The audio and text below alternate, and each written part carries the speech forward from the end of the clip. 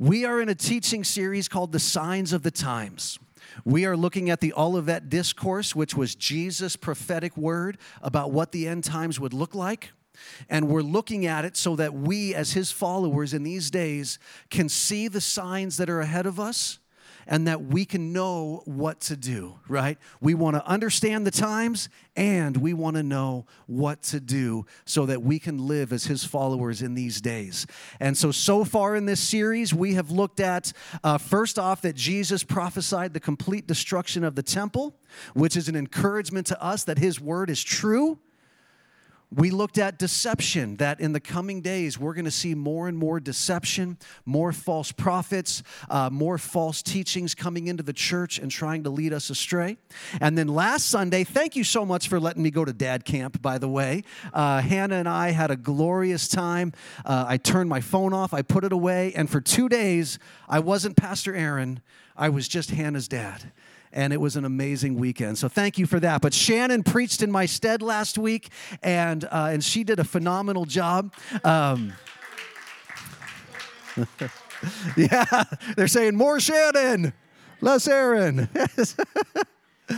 But when I texted the team and said, hey, how did Shannon do? The first response I got was, for such a difficult sermon, Shannon's steady voice was exactly what we needed. And so last week, she talked about wars and natural disasters.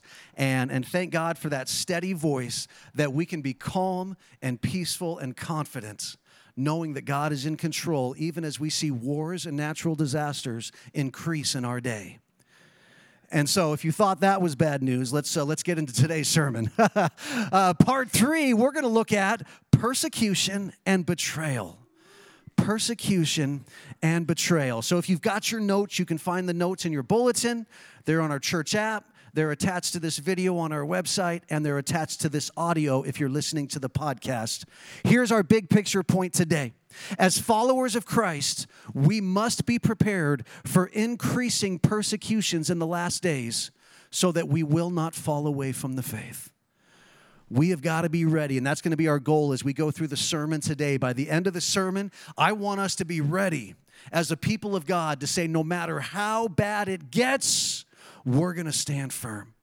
That's what we need in this day as followers of Christ. And as Shannon shared last week, when we can be calm and steady in the midst of the chaos, people are going to be drawn to that. And today we're going to learn that if we can stand firm when everything is coming against us, people are going to be drawn to that. And that is our hope in these days. Amen? So we're in Matthew chapter 24, which is the Olivet Discourse. It's Jesus on the Mount of Olives sharing with his disciples. They asked the question, what will be the signs of the last days? And Jesus began to answer their questions. And then we're going to look at verses 9 and 10 as we get to this next part of the answer. Jesus says, then they will deliver you to tribulation and will kill you, and you will be hated by all nations because of my name. At that time, many will fall away and will betray one another and hate one another. Amen. Let's close in prayer. No, I'm just kidding. All right, that's not the good news. That's the bad news. Okay, we want to get into the good news today, but we got to be real about this. This is what Jesus says the last days are going to look like. And so we're going to look at persecution and betrayal. Let's start with persecution. Persecution is going to come from outside the church. From outside the church. And Jesus gives us 3 words when he talks about the persecution that's going to come. The first word he says is tribulation. In those days, there will be tribulation. And remember, we're talking about birth pains, which Shannon reminded you last week I know nothing about. But we're talking about birth pains. We're talking about this thing is going to get steadily worse, steadily increasing in intensity, steadily coming more and more, quicker and quicker, until we get to the last days. So as we look at tribulation, we need to understand that tribulation is already happening. We are blessed in the United States of America that we don't face this level of tribulation. Open Doors International is a ministry that actually researches the persecuted church. And they said this, that 360 million Christians experience extreme persecution because of their faith. That's 1 out of every 7 believers around the world faces extreme persecution because of their faith. They actually do a study every year, and they release the 50 most dangerous countries to be a Christian in. And so 2023, they released their list. And so here is a map. The red ones are the top 10. And then the orange ones are the next most dangerous after the top 10. And so in the top 10, you can see is North Korea, Somalia, Yemen, Eritrea, Libya, Nigeria, Pakistan, Iran, Afghanistan, Sudan, and then India pops in there at number 11. And what you notice when you look at this map is that most of these nations fit within one corridor.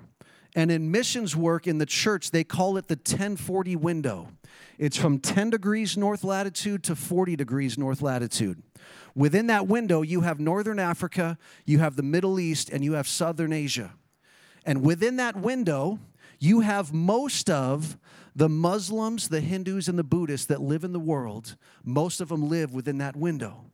And within that window, you also have the most unreached people groups in the world. And you also have the most dangerous places in the world to be a Christian. So within that window, that 1040 window, we see that the church comes under extreme persecution. So this is not something that's going to happen later. This is something that's happening in our day, and it's going to increase. And we are blessed in America that we don't face that type of persecution. I know sometimes we feel sorry for ourselves, and we say we're persecuted. They made us wear masks to church. We're persecuted. No, we're not. Because here's the thing, in America, every time that the government does something that we feel unlawfully targets the church, we can go to court and stand up for our constitutional rights. In this map, none of those churches, none of those people can do that. But we can in America. But is the day coming when that kind of persecution will be in America? And if it is his church ready? He says there will be tribulation and you will be killed. Right? We talk about divine protection, and we love the fact that God does protect us and watch over us, but God doesn't promise that we're going to live forever. Some of us may get old and die of old age, but some of us may be killed for our faith. Of the original 12 apostles, 11 of them were murdered for preaching Jesus. And the 12th one, they tried to murder him, and they just couldn't because God had a special assignment for him on the island of Patmos. You will be killed. According to a research study that was published, I believe in December of 2019, they determined that more than 70 million Christians have been martyred throughout history. Martyr is just a fancy word that means you are murdered for your faith. More than 70 million Christians have been murdered throughout history for their faith. More than half of those occurred in the 1900s alone. In the 2000s, approximately 1 million are martyred every 10 years in the 2000s. That's a typo, not the 200s. You do the math, that's 274 every single day. That means today, around the world, 274 followers of Christ are going to be murdered for professing the name of Jesus. Every single day. And the Bible says that's only going to get worse. He says there will be tribulation, you will be killed, and you will be hated for my name's sake. This is an important distinction, that we are hated because of the name of Jesus. Listen, if you're a jerk and people hate you because you're a jerk, that is not persecution. That is just the natural byproduct of being a jerk. When we're talking about people hating us for his name's sake, they're hating us for no other reason than we say the name of Jesus. In the Gospel of John, Jesus said this, if the world hates you, know that it has hated me before it hated you. If you were of the world would love its own. But because you are not of the world, but I chose you out of the world, because of this, the world hates you. Remember the word that I said to you, a slave is not greater than his master. If they persecuted me, they will also persecute you. If they kept my word, they will keep yours also. But all these things they will do to you for my name's sake, because they do not know the one who sent me. We are going to be hated for no other reason than we say the name of Jesus. And I love how John Stott says this. He's a theologian and a writer and a teacher. He said this: persecution is simply the clash between two irreconcilable value systems. The reason the world hates us is because the world's value system is so much different than Jesus' value system. And when those value systems clash, there is no room for reconciliation. And so the world will choose to hate us instead. We've got to be ready for that. We've got to be okay with that. Persecution comes from outside the church. Let's talk about betrayal. Betrayal, on the other hand, comes from inside the church. When Jesus says you will be betrayed by one another, he's talking about your Christian brothers and sisters actually betraying you. The most, the easiest way to assume that this is going to happen is that in the last days, when persecution comes against the church and people are looking to murder Christians, they will find your brother and sister in Christ and say, if you'll give up the rest of the church, we'll let you live. And they, in their weakness, will give up the rest of the church. And we will be betrayed by our brothers and sisters. Betrayal, by its very definition, has to come from somebody close to you. Right? Somebody that you've trusted, somebody that you've let your guard down, and you've let them come into your life, and you've shared fellowship with them, and you've shared your heart with them, which is what makes betrayal so painful, because it comes from somebody so close. The Bible teaches this idea of the great apostasy. Apostasy is just a fancy word that means somebody who has fallen away. And the Bible says that there is going to be this apostasy, this falling away of believers from the church. 2 Thessalonians chapter 2, Paul said it like this: let no one in any way deceive you, for it will not come. What is he talking about? The second coming of Jesus. For it will not come unless the apostasy comes first. There is going to be a falling away of believers. In 1 Timothy 4:1, Paul said it like this: but the Spirit explicitly says that in later times some will fall away from the faith, paying attention to deceitful spirits and doctrines of demons. So one of the things we're going to see happen in the end times is we're going to see Christians falling away, because that deception we talked about 2 weeks ago is going to get into the church. And it's going to divide people from the truth, and they're going to fall away. And when there is this falling away, what we're going to have now is we're going to have people out in the world who intimately know us within the church, but who now have no loyalty or love for us. And they're going to betray us. We're already seeing some of this play out in our day. Right? There's this thing called deconstruction, right? Which deconstruction means that you're going through a process of taking something that you used to hold dear and taking it apart piece by piece. And so when it comes to the faith, people are deconstructing their faith. They're taking the things that were core values in their life, and they're starting to tear them apart. Now, I believe there's a healthy way to do deconstruction. That when people go through that process, at the end, they will come full circle and realize, yes, this is what I believe. But there's also an unhealthy way to do it, and the world is encouraging that unhealthy way, and that is to get onto social media and to make declarations like, I no longer believe in Jesus, I no longer follow the Bible, I used to believe this, but I don't believe this anymore, and we're seeing these declarations all over social media. Could this be the early days of this great apostasy, that people are falling away? But betrayal is very personal.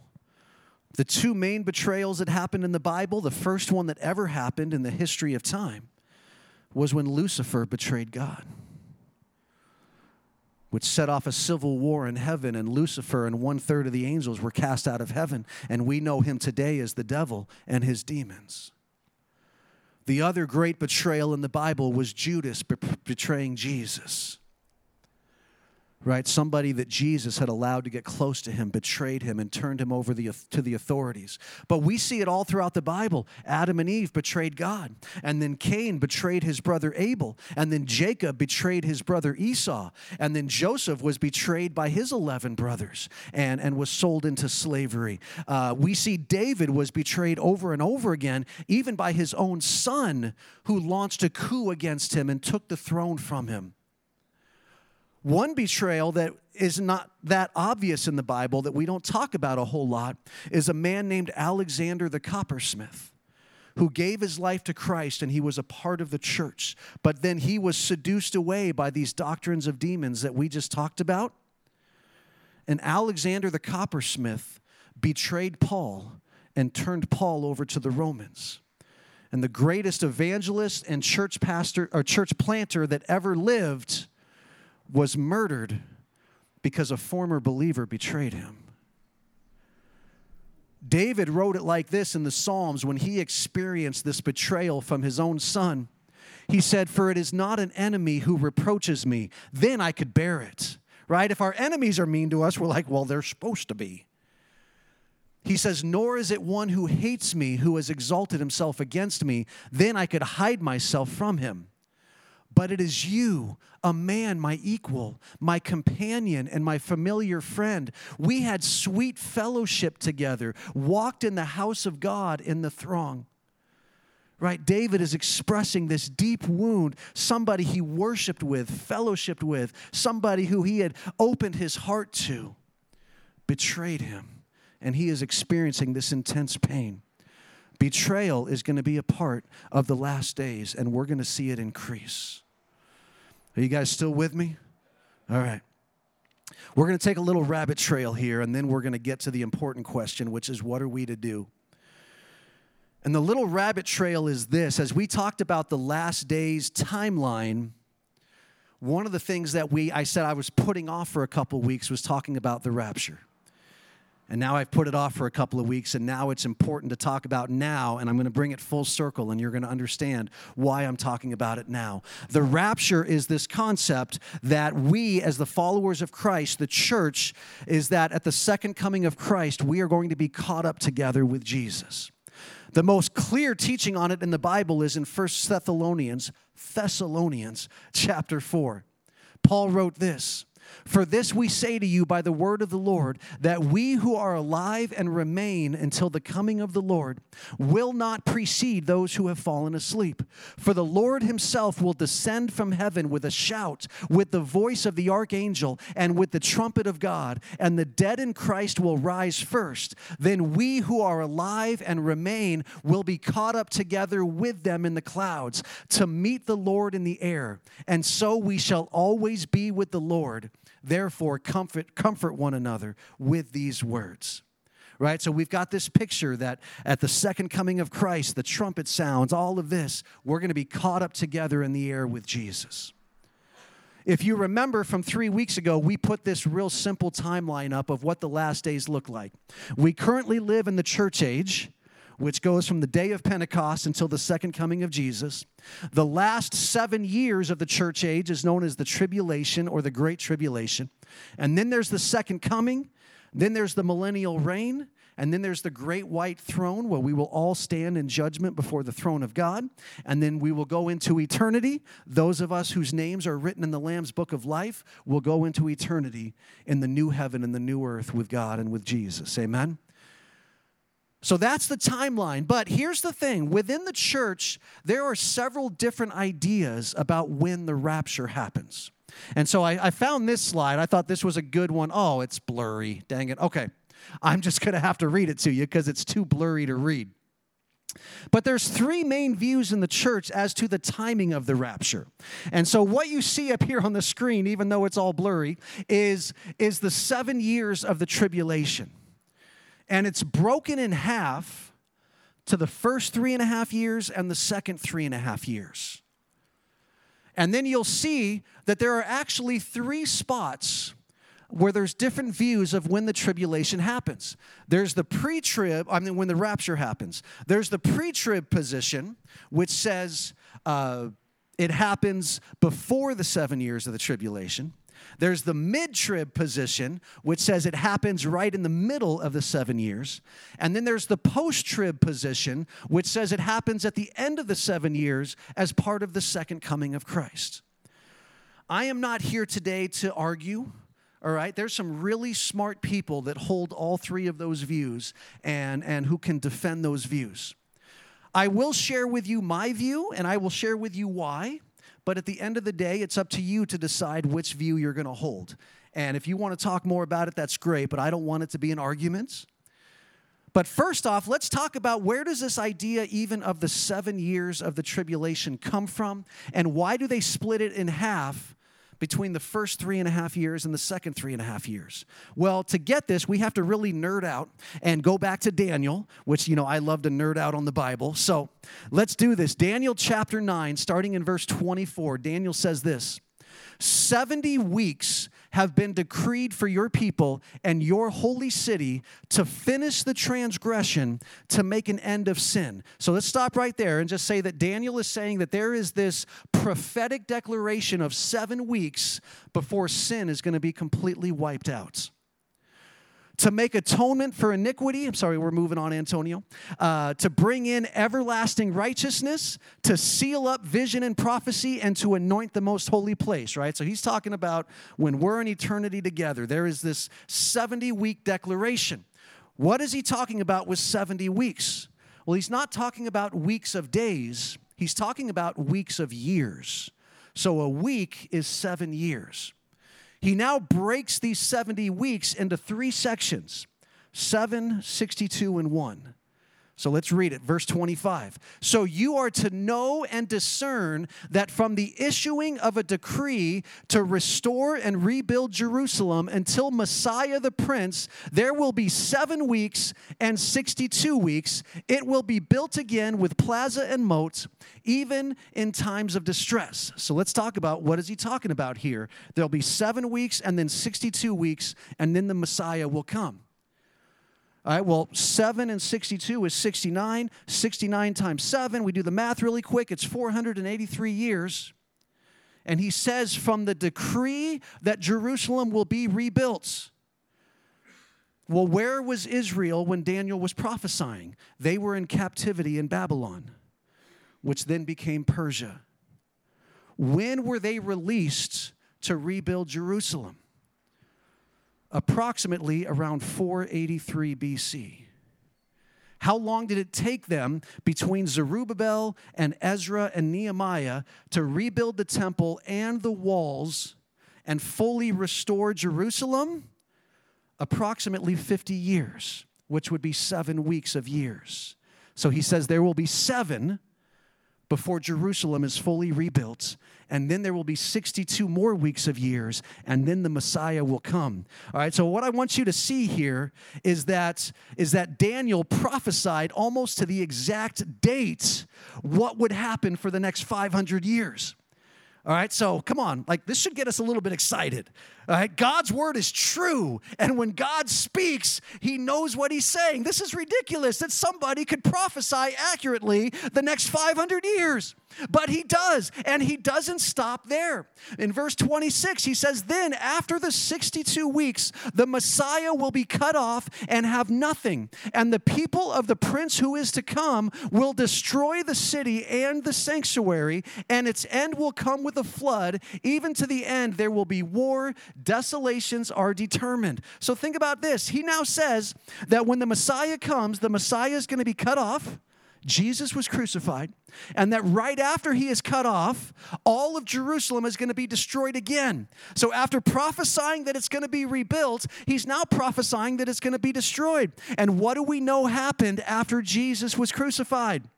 In 70 AD, the temple was destroyed, and by 90 AD, all of Jerusalem was destroyed, and Israel did not exist again as a nation until after World War II, almost 2,000 years later. Come on, Daniel prophesied it to a T. So if he got all of that right, then it's safe to assume that he got the next verse right also. And he will make a firm covenant with the many for 1 week. So we had the 7, we had the 62, now we have the 1 week. But here's the thing. There is a gap between week 69 and week 70. We're living in that gap. The gap is the church age that we are living in now. That 1 week that's left is the 7 years of the tribulation. That's where we get the 7 years from. Are you guys with me? How will we know when the 7 years starts? It says, and he will make a firm covenant with the many for 1 week. When the Antichrist makes a covenant of peace with Israel, that will begin the 7 years of the tribulation. But in the middle of the week, so after 3.5 years, he will put a stop to sacrifice and grain offering, and on the wing of abomination will come one who makes desolate, even until a complete destruction. One that is decreed is poured out on the one who makes desolate. So he's saying the Antichrist is going to make a covenant of peace, and then halfway through the 7 years, he's going to break that covenant of peace.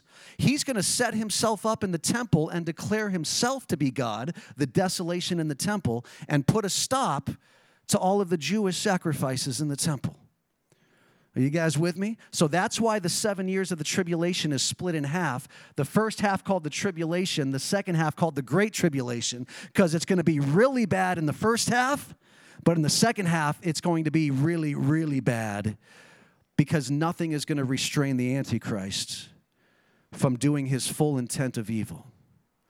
So that's where we get that from, all right? Are you guys with me? We nerded out a little bit. Now, let's talk about where do I stand when it comes to these 3 ideas of tribulation.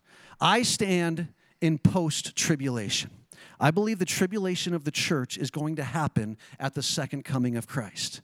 Now, my wife offers a 4th choice. If you don't like any of those 3 choices, Shannon declares that she is in the all-trib camp, which means she says Jesus can take me whenever he wants, and I will go. All right, so you can make that choice as well. Why do I choose to be in the post-tribulation camp? Even though there's really great people in the other camps, right? Pre-tribulation, if you ever read the Left Behind books by Dr. Tim LaHaye, those are pre-tribulation. Mid-tribulation, Dr. David Jeremiah preaches mid-tribulation, and he's a phenomenal teacher. I have no argument with him.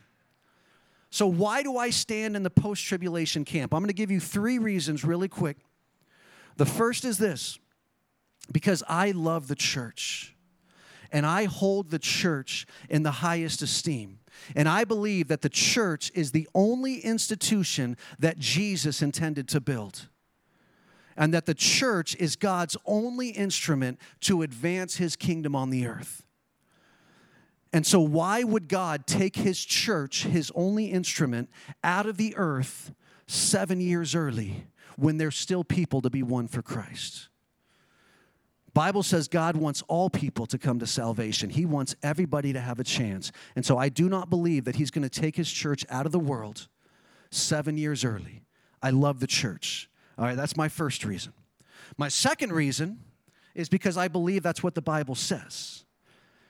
Let's go back to Matthew 24, our Olivet Discourse with Jesus, and let's hear what Jesus says. Therefore, verse 15, therefore, when you see the abomination of desolation, that's what we just read in Daniel, that the Antichrist is going to set himself up in the temple as the abomination of desolation.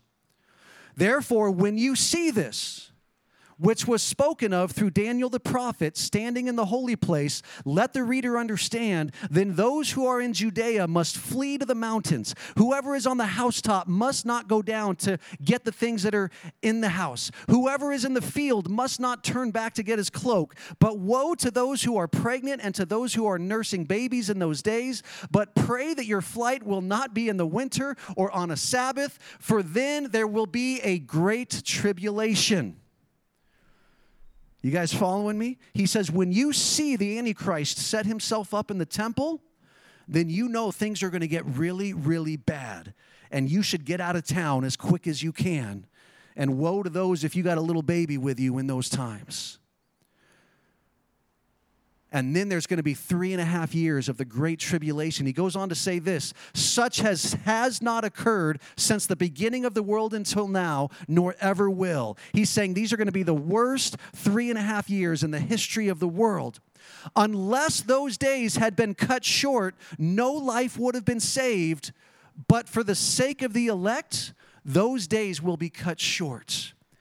He says if it lasted any longer than 3.5 years, nobody could take it.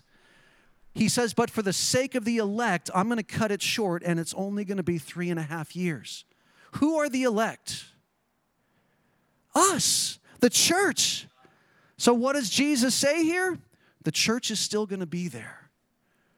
He goes on in verse 29 to say, but immediately after the tribulation, those days the sun will be darkened and the moon will not give its light and the stars will fall from the sky and the powers of the heavens will be shaken. And then the sign of the Son of Man will appear in the sky, and then all the tribes of the earth will mourn, and they will see the Son of Man coming on the clouds of the sky with great power and great glory. He will send forth his angels with a great trumpet, and they will gather together his elect, the church, from the four winds, from one end of the sky to the other.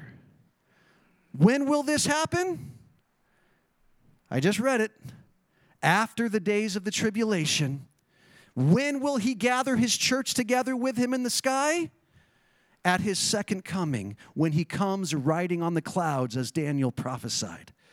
This is why I believe in post-tribulation rapture, because it's what Jesus taught. And I'm going to give you a third reason. If my first two weren't enough, here's my third reason why I believe in post-tribulation rapture. Because if I'm going to be wrong, I'd rather be wrong on that end. Listen, if you believe in pre-tribulation rapture and you're wrong, you're not going to be prepared for the 7 years of tribulation because you thought you were getting out early.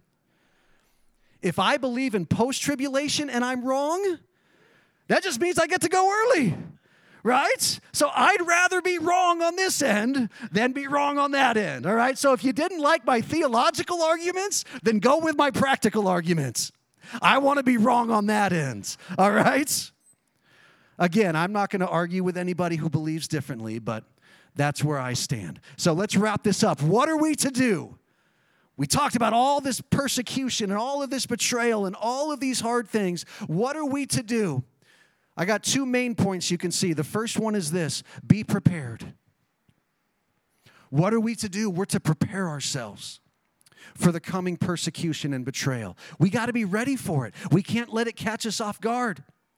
There was a pastor named Andrew Brunson. He was an American pastor. He went to Turkey as a missionary, planted a church, and pastored a church in Turkey for 20 years.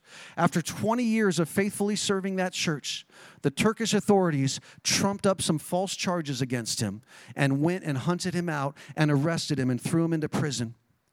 And he stayed in prison for 2 years until the American government was able to negotiate his release.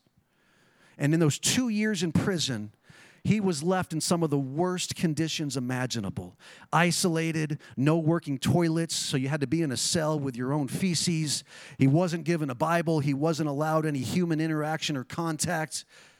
He was tortured in horrible ways. In December of 2020, after he got home, Andrew Brunson did an interview, and this is what he said.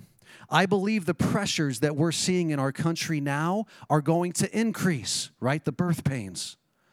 And one of these pressures is going to be hostility toward people who embrace Jesus Christ and his teaching, who are not ashamed to stand for him. My concern is that we're not ready for this pressure. And not being prepared is very, very dangerous. Come on, we have got to be prepared for what is to come. We've got to take on what I call the visiting team mentality. In our lifetimes, for many decades, the church was the home team in America, right? And I'm using a sports analogy here, right? When you're the home team, you got the better locker room. You know the lay of the land because it's your stadium. So you've got your pregame routine. You know the things you like. It's set up the way you like. You know how to go through it. You know which tunnels to go down. When you run out onto the field, the crowd is cheering for you. You're the home team. For many decades in America, the church was the home team.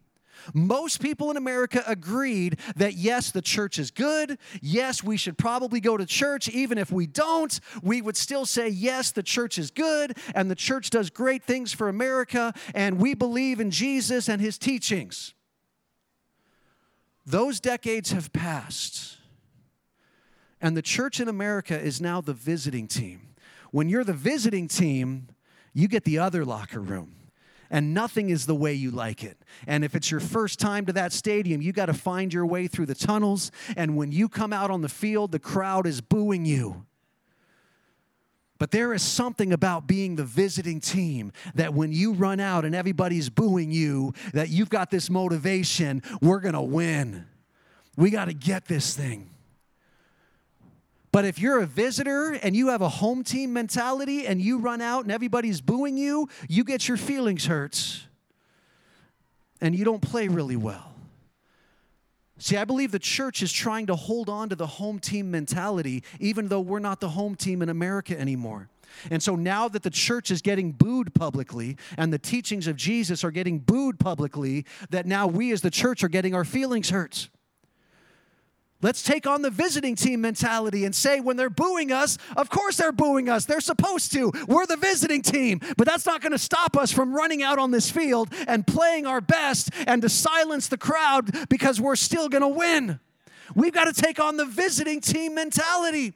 We got to say, we know it's going to hurt. We know it's not going to go our way. We know the culture has changed and moved away from us. And we know now that if we stand up and say anything Christian, we're going to get shouted down and booed. But our responsibility is not to win the culture. Our responsibility is to win the hearts of people. And if we will have a visiting team mentality in this day and age, we will win the hearts of people. We will see them come to Christ and join the church, and the culture can just keep on booing us. And instead of getting distracted, yelling at the culture that's booing us, let's stay focused on the game on the field, which is winning the hearts of individual people.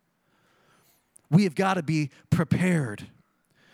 In Revelation chapter 2, as Jesus had messages for 7 churches, one of those churches was the church at Smyrna. That's fun to say, Smyrna. But this was Jesus' message. He says, I know your tribulation and your poverty, but you are rich, and the blasphemy by those who say they are Jews and are not, but are a synagogue of Satan. Do not fear what you are about to suffer. Come on, we need to hear this, church. Do not fear what you are about to suffer. Behold, the devil is about to cast some of you into prison so that you will be tested, and you will have tribulation for 10 days. Be faithful until death, and I will give you the crown of life. Come on, we have to have a visiting team mentality. Jesus says they're going to boo you, they're going to throw you in jail, they're going to kill you, and Jesus doesn't say, don't worry, I'm going to come get you before it happens. No, he says, be faithful until death. No excuses, you just be faithful. We got to be prepared for that. Are you guys with me? So my second point, you'll notice I put 2 words in there because I couldn't decide which word to use.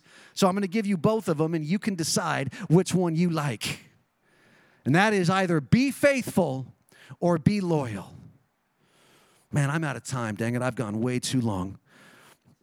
I'm going to give you these subpoints really fast. But listen, in a world of betrayal, when everybody is turning against us, the most important thing we can do is to be faithful and be loyal. Number 1, to Jesus. Be loyal to Jesus. Jesus said, therefore, everyone who confesses me before men, I will also confess him before my Father who is in heaven. But whoever denies me before men, I will deny him before my Father who is in heaven. We very well may face a day where we have to stand up publicly, and someone's going to ask us if we are loyal to Jesus. And if we say yes, great harm is going to fall upon us. Do we have the loyalty to say yes? Come on. What if the government made a turn and decided that Christianity was illegal and they were going to begin targeting Christians, would there be enough public evidence in your life that you would be targeted? Come on. Be faithful to Jesus. The Baptist evangelist John Rice said this: the world never burned a casual Christian at the stake. Sold out Christians get burned at the stake. Will we be faithful and loyal to Jesus no matter what comes against us? Be faithful to sound doctrine. Let me have the worship team come up. I got to stop. 2 Timothy chapter 4, Paul said this: for the time will come when they will not endure sound doctrine, but wanting to have their ears tickled, they will accumulate for themselves teachers in accordance to their own desires, and will turn away their ears from the truth and will turn aside to myths. Come on, we have got to be faithful to sound doctrine. We got to have good teaching. We got to have the Bible. We got to have the truth within us. Because if we turn our ears away to those nice teachings that tickle our ears, we're going to fall away from the faith. We have got to be faithful to sound doctrine. We've got to be faithful to God's purposes. Listen, one thing that will get us through the trials and the persecutions of this life and of the last days is when we know we're still on a mission for Jesus. And as long as we have purpose before us, we can keep the pain of betrayal in perspective. Right? Romans 8:18, for I consider that the sufferings of this present time are not worthy to be compared with the glory that is to be revealed to us. When we can have the right perspective and say, I'm on a mission for the kingdom of God, and no matter how bad it hurts, it's still not going to compare to the glory of eternity and all the people I get to bring with me. Stay loyal to God's purposes. Stay loyal to your church family. Hebrews 10:25, don't forsake the assembling together. Let's be loyal together, because when we get separated from the church body, then we're fair game to become one of those apostates. And we might be the betrayer in the story. We have got to stay loyal to the family of God. We've got to stay connected to our brothers and sisters. We've got to nurture these relationships. We've got to keep our hearts open to one another. We've got to encourage and inspire one another. If we lose this, we're going to have a hard time in the last days. And finally, stay faithful to those that hurt you. The very ones that betray you and hate you that Jesus was talking about. He said, you've heard it said in the old days, you shall love your neighbor and hate your enemy. But I say to you, love your enemies and pray for those who persecute you. When we get slapped on the cheek by the world, when we get slapped on the cheek by a Christian brother or sister who has betrayed us, will we be able to turn the other cheek and stay loyal even to those who hurt us? Dr. David Jeremiah says it like this. He said, let's learn the value of loyalty in the age of treachery. Because when we stand faithful, no matter how bad it hurts, when we keep loving people, no matter how many turn against us, people will see that, and they will be drawn to that. Come on, we are called to faithfulness in these last days. We have got to be prepared for what is to come, and we've got to stand in our loyalty to Jesus and His church and His word, and we will endure to the end. Amen? Amen. Will you stand together with me? Jesus, I'm sorry I spoke too long, but your truth is so important, Lord. And I was so passionate today to equip your church with the truth. And so, Lord, I pray that these seeds have fallen upon fertile ground and that they would produce a great harvest in our lives, Lord. I pray for your church. I pray for this church, Kauai Bible Church, for everyone here in person and everyone who's on our digital campus. I pray right now, Jesus, in your mighty name, that you would prepare us for the days that are to come. That we would not be like a boxer who's gone soft in his old age, but that we would keep that edge, that anointing, that we would have that visiting team mentality, and that we would continue advancing the kingdom of God even as the culture moves further and further away from us. Prepare us for the days of tribulation. Prepare us for the days of pain and hurt from loved ones. And keep our eyes fixed on you, Jesus, the author and finisher of our faith, who for the joy that was set before you endured the cross, despising the shame. Lord, give us the same endurance for the cross that we must bear in these days, that your church would be a mighty force in this world, and that your church would not stop because the world comes against us. Jesus, let us spend every day pouring out every last bit of us to fulfill every last bit of your purpose in our lives, Lord. That we are your church. We are strong and mighty in you, and we will not back down. Fix our eyes on you and open our hearts to the people who are ready to receive our message. And let us continue to declare faithfully the love of Jesus in our lives. In Jesus' name, amen. Amen.